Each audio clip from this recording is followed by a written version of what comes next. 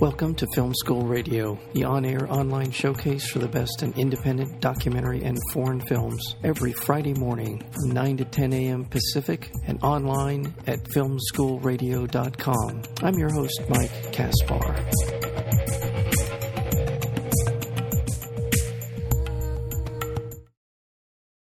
After 30 years as a wife and a mother, an empty nester retreats to Cape Cod rather than follow her relocated husband to Kansas. Intent to rediscover herself, but plagued with guilt, she questions her decision until stumbling upon a spirited mentor, supported by her literary agent and a host of locals, including a sexy fisherman. A heroine learns to embrace the ebb and flow of life, ultimately discovering the balance between self and sacrifice, obligation and desire. And that is the setup, that is the story behind Year by the Sea, and the director and writer and composer of the film. It's an unusual combination. We're honored to have joining us today here on Film School, and that would be Alexander Janco. Alexander, welcome to Film School.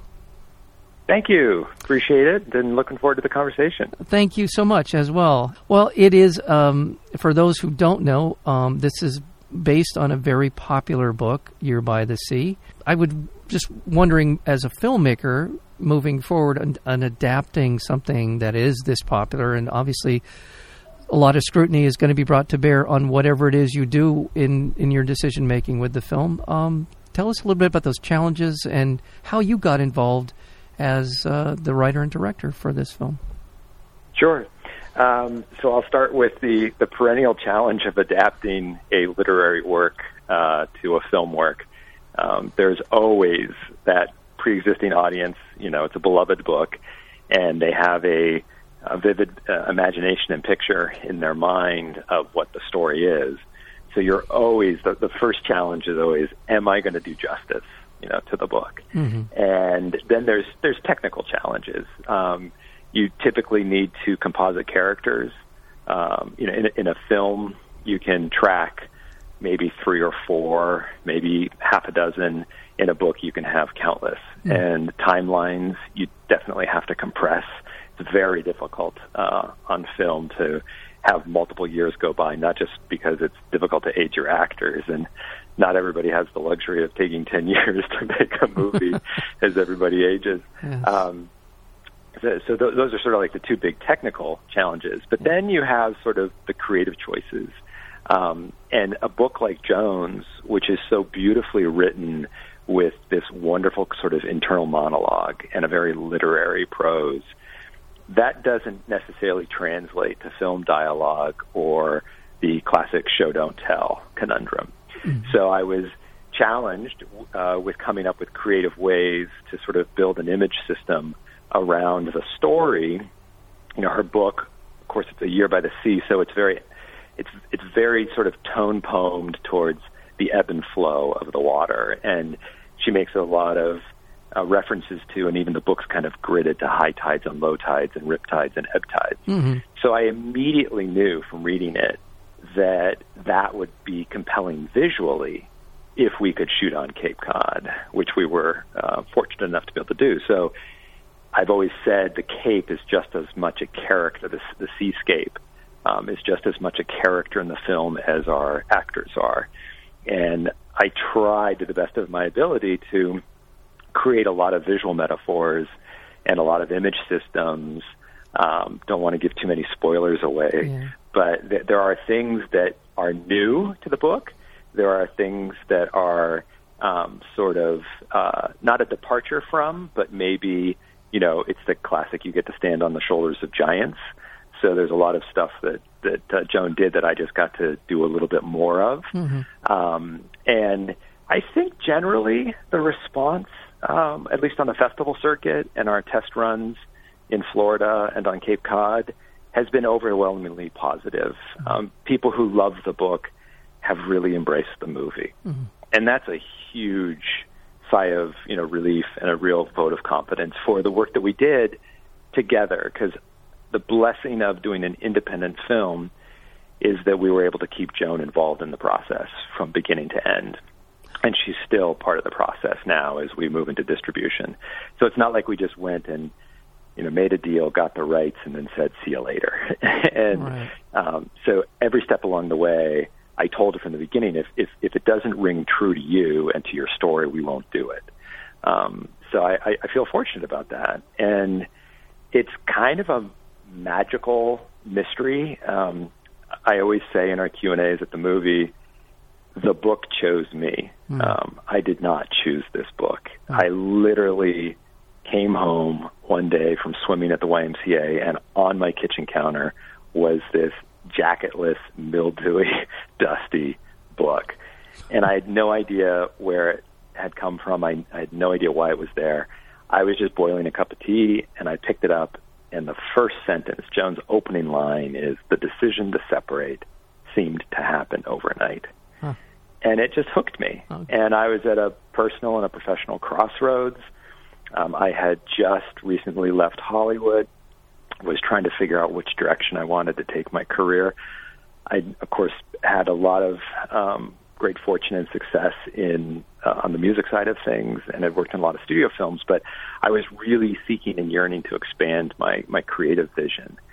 And Joan's book was the first book that I read that I could not just hear the story, which is, typically what happens for a musician is you're orally based, but it was the first time I could see it, and I could taste it, and I could smell it, and it was this whole smorgasbord of creative senses.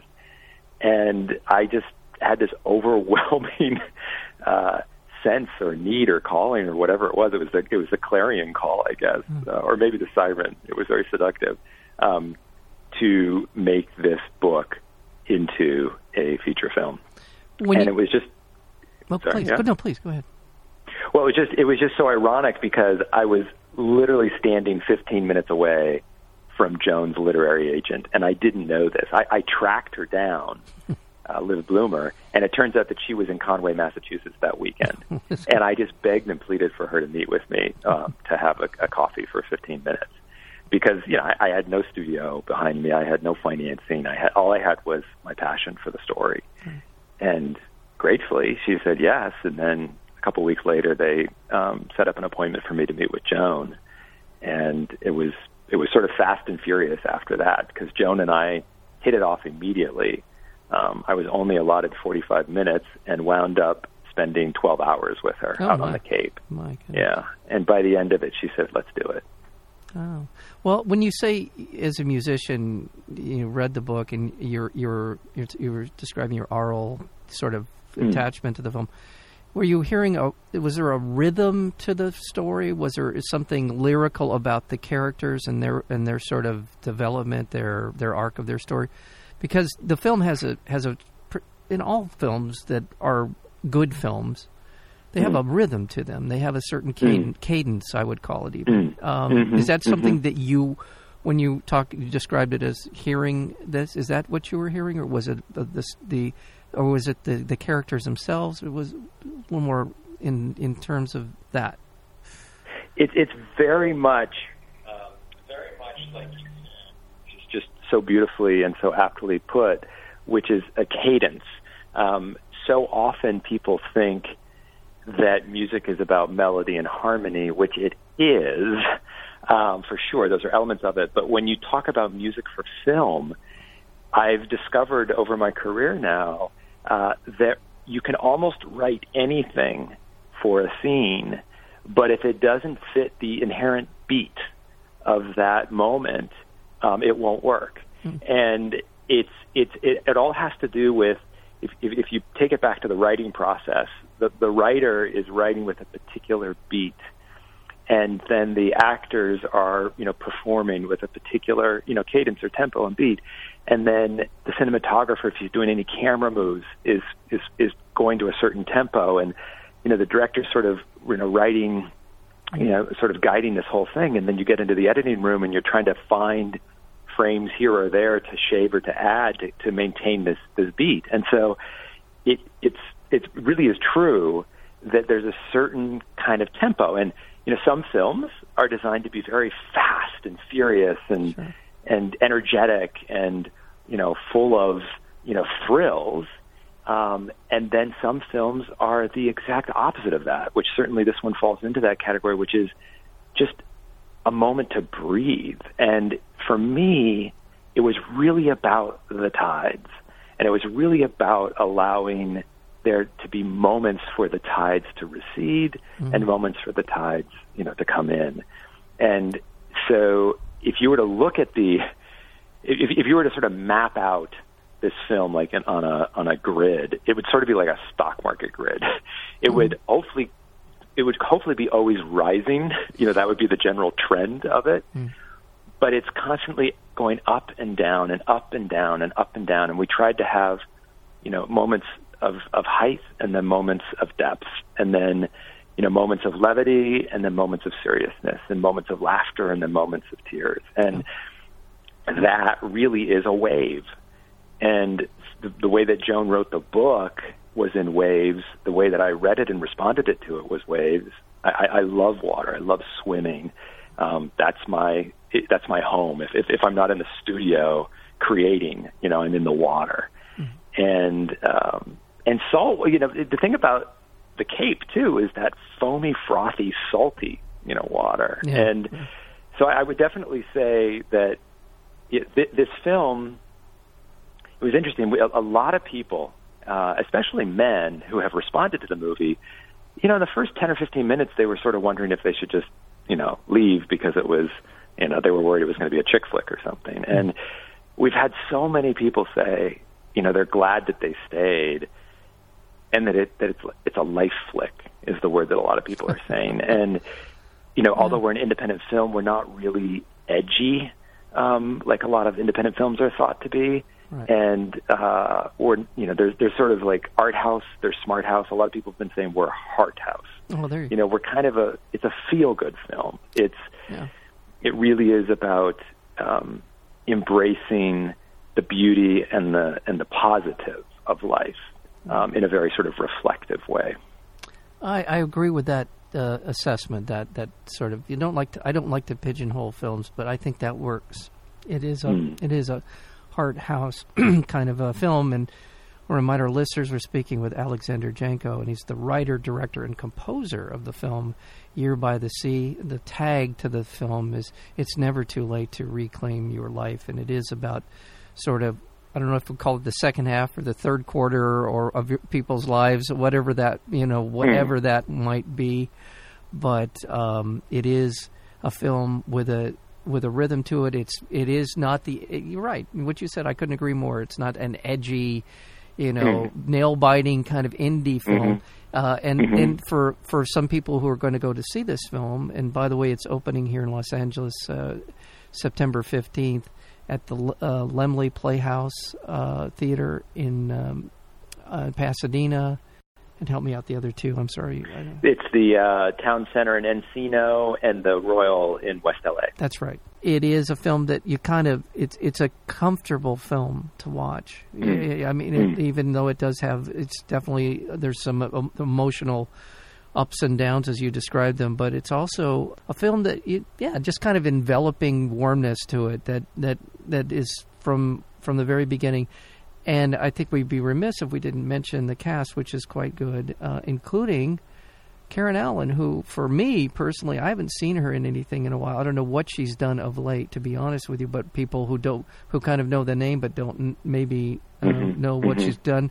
She's certainly, boy, what a run she has in the 80s, 70s and 80s. Animal House, Raiders of the Lost Ark, Starman, Glass Menagerie, Scrooge, Sandlot, Perfect Storm, Indiana Jones and the Crystal Skull, et cetera, and then sort of has dropped off. And I don't know if by design or if by, the old Hollywood axiom of if you're, as actresses age, they don't get the work. But she's wonderful in this film, and it's good to see her again. She's such a bright personality. She was and she remains a very wonderful kind of presence in the film, and obviously kind of the catalyst for so much of what happens in the film. Dare to say she's in almost every scene, I think. Oh, yeah. Like 95% of the movie. Yeah, so she had a tough schedule. Yeah, no, she did, and she handled it well. And, again, it's good to see her. I don't know that we necessarily have to get into the to's and fro's of Hollywood to explain her absence, but it's good to see her again. And then the other people, Yannick Bison, who plays kind of Besson. Yeah. Pardon me. Thank you. Yeah. And then help me out again. Epatha Murkison, who we've seen. Epatha Murkison, who everybody knows and loves, is Lieutenant Van Buren of Law and Order. There you go. She's on Chicago Med. And then we should just back up for a second. Yannick Besson, who's not known that well in the States, he's a huge star in Canada. He's in this show that's in its 11th season called Murdoch Mysteries. Thank you. Which people love to see on, I think it's Ovation and Netflix in the States. So, yeah, and he's quite again sort of another character in the film who is who has a warming effect when the character of Joan Anderson is going through a lot of travails. He is kind of a lifeline for her and sort of provides her with some advice that she takes to heart, which is nice. It's a very nice character. Everyone in here. Michael Christopher is also, he plays the husband of Joan, and then we have Celia Emery. Am I saying that? Emery. Emery. Yeah, Emery. Who's quite she's quite her own catalyst in the film as well. She really provides a lot of the fireworks, and it gives Joan an opportunity to hit the reset button in her own life. So she's terrific in the film. So casting, let's get into the casting a little bit and your decision, and Karen Allen as well. So. Yeah, well, it was a fascinating process. We were very fortunate that Pat McCorkle, who's a delightful human being, but also a phenomenal casting director in New York, fell in love with the script, and she has access to top-tier talent that are legit thespians, so they're classically trained stage actors as well as film actors. So everybody in the movie does a lot of stage and legit. Michael Christopher, ironically, was the first to come aboard. He is a Pulitzer Prize-winning writer-director in his own right. And he really felt that there was something about the script and something about the character Robin that needed a backbone and needed, something. He loves to say that he did it to make sure that Robin had equal voice in the movie. Okay. But once he came aboard, it sort of set the bar for the kind of actors that we were seeking. And quickly, everybody else showed up. And, I mean, truly, as you said, Karen has this beautiful, effervescent, just radiant, her joie de vivre, and from inside out, she's still so young. It's just so beautiful. Yeah. And the minute that she walked in the door and the minute that she smiled, I could instantly tell that she, was our Joan, and she and Joan hit it off in real life and spent countless hours together talking about life and talking about Joan's journey. And to your point, it's actually apropos for all of our actors, and in this specific case, our actresses. There is something about this business, and I think there's something about our culture at large. Ageism is not just isolated to the film business. It's definitely magnified in the film business. Yeah. But all three of these women are wonderful, beautiful human beings and incredibly talented gals. But there was this sort of dry spell in this dry period. In Karen's case, she actually very much like Joan's story, she wound up having a son and wanted to be available and there and present for him. And it was her choice to have an enriching, a full career, but also a full experience of motherhood. Where it was difficult. It was sort of mutually exclusive. And so for the last 15, 20 years, she's kind of been doing a lot of stage and a lot of legit and a lot of smaller films because the time commitment and what happens when you're in these bigger studio movies and being away from your families for a long time just didn't fit the structure of what she wanted in her life. Yeah. So in the last, I would say, maybe 5 years, she's been doing a lot of independent films. A lot of them have been doing the festival circuit and doing well. And she said that she really felt that she could understand the story. I always think of it as, and it's very apropos to the film, which incorporates the Erik Erikson life cycles and the stages in life. We all go through these stages, and there's bumps along the way. But if we can continue to just maintain that through line, there's incredible opportunities that happen in the third, if you will. It's kind of like dramatic storytelling. There's a setup, which is the first part of your life. Then there's the conflict, which tends to be, the family and the relationship and the work.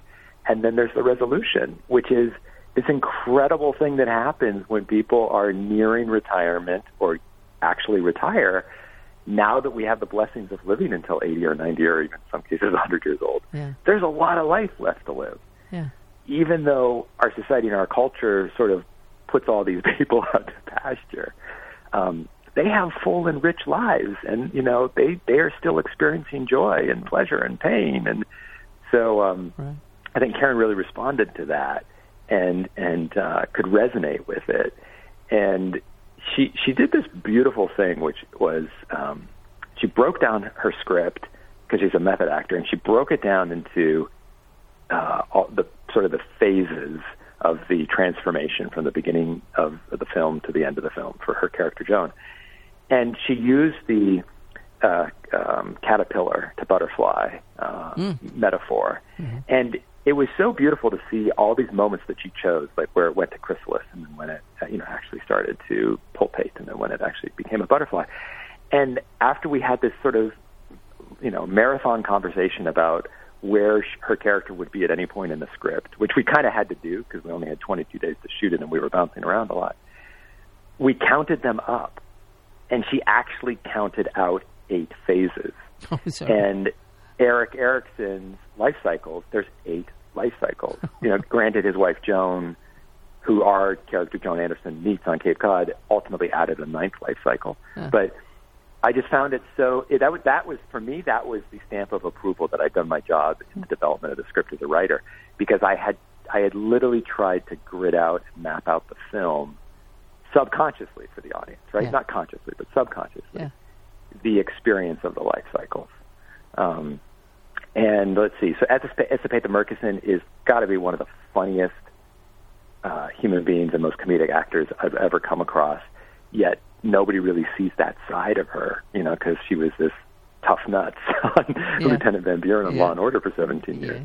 Yannick Besson is an incredibly technical actor, amazingly like hitting his marks and like literally making sure that he had the same amount of eggs on his fork, for every take. It was like watching Memorex. Like he just recorded every single thing that he did, and it was so natural and so real. Let me just Alexander, let me just inject. He's one of those guys that makes it look too easy. When I was watching him on film, I mean, he's almost too relaxed. I mean, I don't mean that as a criticism. I just mean, is that a fair way to assess it? It is, and what's interesting is I think what throws a lot of people initially as they start to watch the film is it really feels real. It's almost like they think there's something wrong because the actors aren't acting, but what the pleasure of watching this movie is you start to realize that this is really the highest level of acting, because it is all so seamless and all so effortless. The performances, there's nothing forced or phony or unnatural, and they're all driven internally as characters, but also as these brilliant performers. So there's a lot of what's happening in between the words. There's a lot of what's happening in the subtleties, in the body language, in the eyes. And we were blessed on Cape because we were off season. We had a lot of local support, and one of the people that supported us were the owners of Anchorage Cove, and they gave us 5 cottages on the water. Oh, nice. And each of our actors got a cottage, and we brought them out for a week before we started to shoot, just so they could defrag and decompress and sort of get into the Cape mindset. And all of them said, this was an incredible experience, because normally they're put into some, hotel or motel, and they're isolated from each other, and they can't hang out, and they can't relax, and they can't breathe, and it's just push, push, push, especially on an independent film. We did everything within our power to give them time and, to feed them and to pamper them and to make sure that they could really just sort of slow down, because I think one of the things that was different about this film probably came from the fact that I am a musician, and I tend, in the past I've always worked with other musicians and I've conducted orchestras. People say, what was it like directing a movie for the first time? And my response is, it's no different than conducting an orchestra. Mm-hmm. In this case, I was just conducting a crew and conducting actors, and tempo and beat, and cadence, as you said earlier, that was what it was all about for me. Mm-hmm. I would just be waiting until it felt right. And if it didn't feel right to the actors, we would stop and we would pause and we would adjust and we'd make sure that it just always felt right and it was in keeping with the tempo and the overall sort of, cadence of the film. But I mean, all about me. You brought up, Celia Imrie as well. I mean, she's so pixie and energetic and delightful. She's a dancer herself in real life, and the character that she plays was this sort of free-spirited, hippie-ish woman, and she just, lights up the screen. She literally just has all this sort of physicality that's going on all the time, because she's just she's very charged. She's like a very high-speed oscillating electron or something. It's for me, it's a real pleasure to just stand back on set. It was, and now that the film is done, just watching them do what they do best, which is, I always say this, it's as though they allowed the characters to embody them, as opposed to trying to embody the characters. Well, as you're describing it, this is kind of what I would have imagined the set to be like, which you just said based on what I saw in the film. It just feels like it was. They did feel very comfortable. I mean, everything you described is exactly what I would have imagined from watching the movie. I do want to. You mentioned screenplay. You've won some awards. The film has won. Year by the Sea has won a number of awards, including 2 for best screenplay at the Rhode Island International Film Festival, as well as our own right around the corner, Newport Beach Film Festival. You have won. Your actors won for a number of ensemble pieces, as well as Karen Allen. It's won a ton of awards. So you were describing the reactions from the audiences around the film festival circuit. It's obviously done well. But there's one particular award I want to ask you about at the Hamilton Film Festival, one for best music. Now, just to kind of putting on your hat as a composer, musician, did you occasionally want to curse out the director of this film for any... It's so funny. People ask this question all the time. They're like, what was it like to be the writer, director, and composer? And my response is a nightmare. It's schizophrenia. I mean, there's the blessing of having the composer in the room with the writer in the room with the director in the room. Sure. But at the same time, I literally reached a moment, specifically with music, where the director me had to tell the composer me to throw out half of his score. Okay. Because the first version that I wrote was telegraphing too much because I knew too much about the story and I wasn't approaching it from a fresh, point of view. And that was really difficult to really sort of take a strong stance and say, no, you can't just phone this one in. No, you can't take this easy. You're going to have to do just like you'd have to do if you were working for another director and pay heed to that master. And,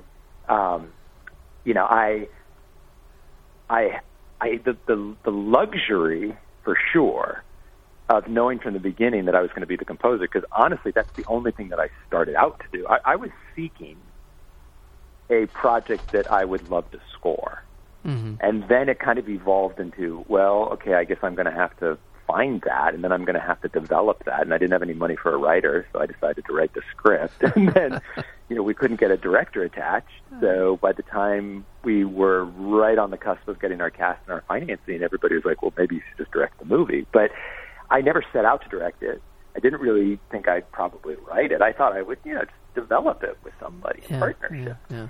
So, but the blessing of being the writer, but having the composer in the room with the writer, was that I was able to do something that a lot of films can't do, and that is choose the tone of the score and of the songs as part of the writing process. And even the songs that we chose, I mean, obviously there's three components of music and movies, and I wrote the underscore, but then the songs that I chose, and then we ultimately produced an original song for the film too.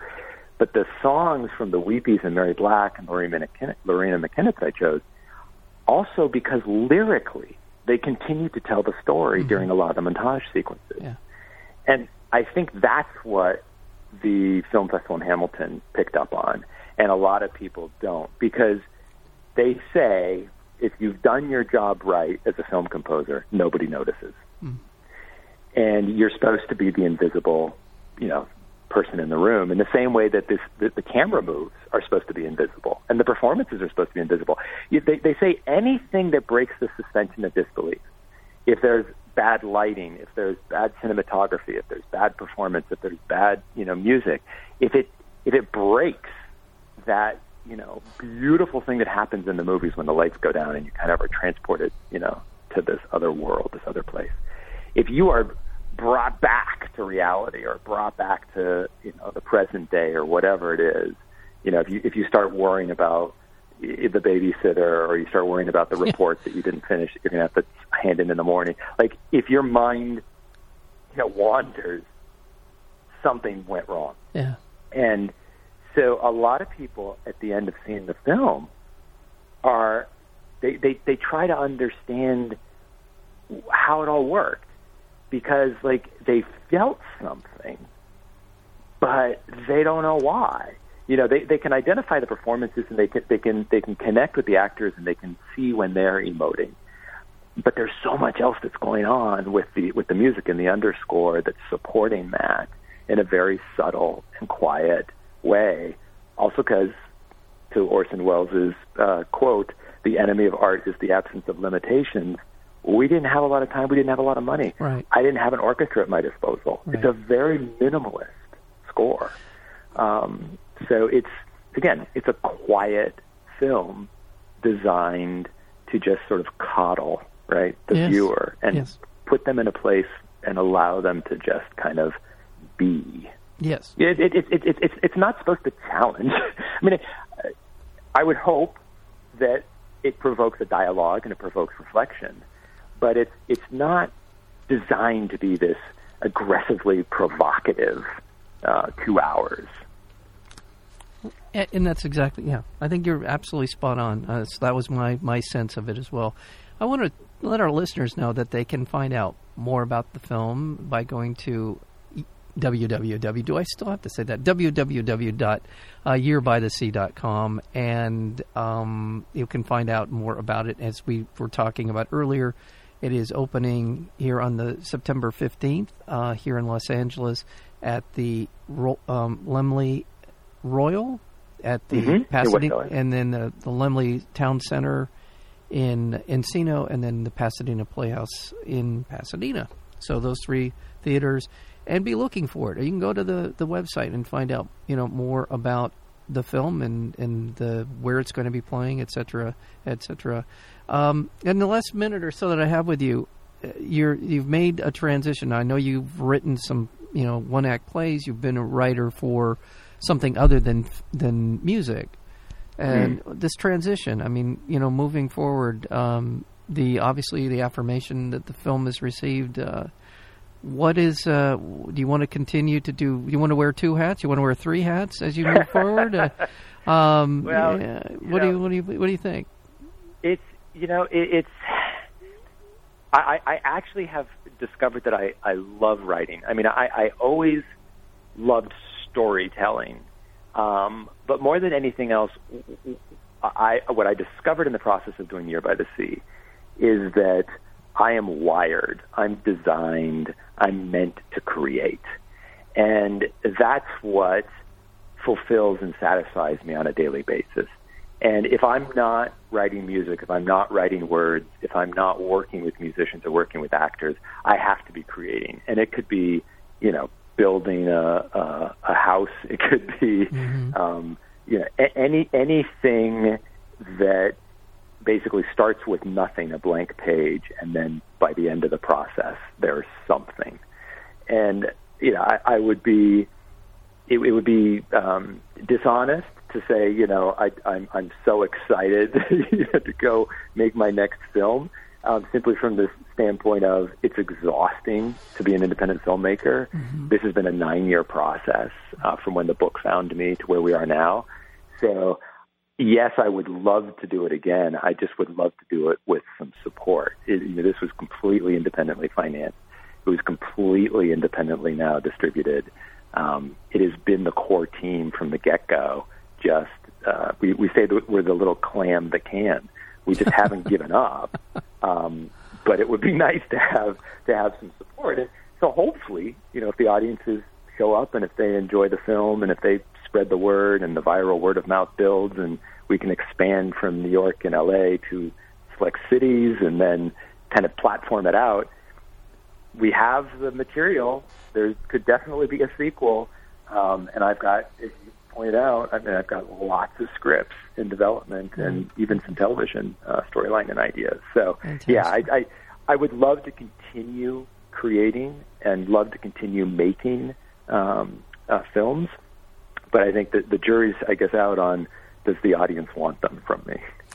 Okay, well, we will see. And, I know I hear all the time from indie film directors and producers and writers, et cetera, that, being able to produce a good film on 22 days of shooting and, not a lot of money otherwise and getting in it, that's a great training ground for future work. And as a testament to the people who have been on the show, Damien Giselle was on for his first film. Barry Jenkins was on for his first film. Ava DuVernay was here for her first film. That's great. Colin Trevorrow, and I think what people who are making films, producers who are making films, recognize in independent filmmakers is it's easier to make a CGI, and make it work and make it spectacular and fireworks and all the rest of it.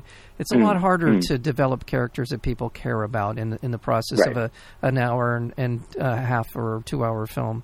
And if you master that, that goes a long ways because you can add in the CGIs and all the rest of it. Yeah, as you need to, but until you've made films that with characters that we can understand and connect to and feel for, you haven't really become a filmmaker, in my opinion. So there you go. Well, thank you. That's an incredible crowd to be a part of. I have no idea how I got so lucky to be on your show. Thank you for that. But it's just. Just really to recognize filmmakers is important that they're doing what storytelling is really about, which is the human experience, how it relates on all sorts of levels and all kinds of different situations. And this is what Year by the Sea does very well. And congratulations to you, Alexander Janco, as a writer, director, and composer. And once again, remind our listeners, this film is opening here in Los Angeles September 15th, and you can go to the film to see it at the Laemmle Royal or at the Encino Town Center or at the Pasadena Playhouse and coming up and beyond, hopefully beyond that. Alexander, thank you very, very much for your time and for your generosity in spending some time with us today. Absolutely. Appreciate it. And hope to see everybody at the movies. Yes, as well.